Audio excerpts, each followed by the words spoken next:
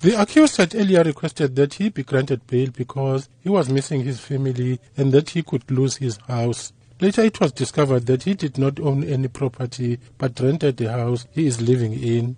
The accused also denied for having any previous convictions, but only to be discovered by the state that he had other previous convictions, which included 2 counts of assault and being in possession of dagga. The state described him as dishonest. The rape charge sparked the public outrage.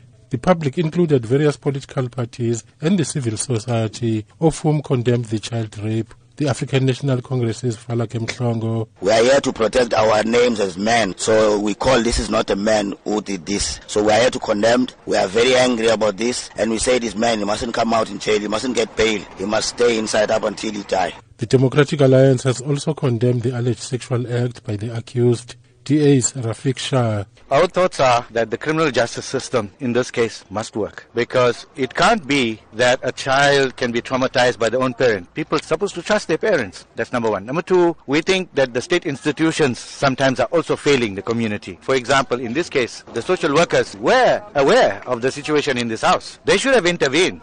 Meanwhile, the local Heavenside Civic Association's Roque Naidu has also blamed the state institutions, particularly the Social Welfare Department, for allegedly dragging its feet on the matter. In 2015, the school had reported the matter to child welfare, wherein it was pointed out that there's signs of malnutrition. The child was coming to school untidy and was not doing the homework. That is immediate signs of concern and abuse. We're talking about 2017, where there's a report of rape being made. So what has happened between 2015 and 2017? The school has got records of what has been done in terms of. There was jubilation amongst community members when the state refused bail to the accused. Community member Brandon Pillay had this to say. At the outset, I must say I feel a sense of jubilation in that the community coming out here and protesting was not in vain. For the magistrate to rule that bail was being denied is clearly evident that apart from taking into consideration the schedule of the offence and the seriousness, he also considered the community's plight and the community's cry for no bail.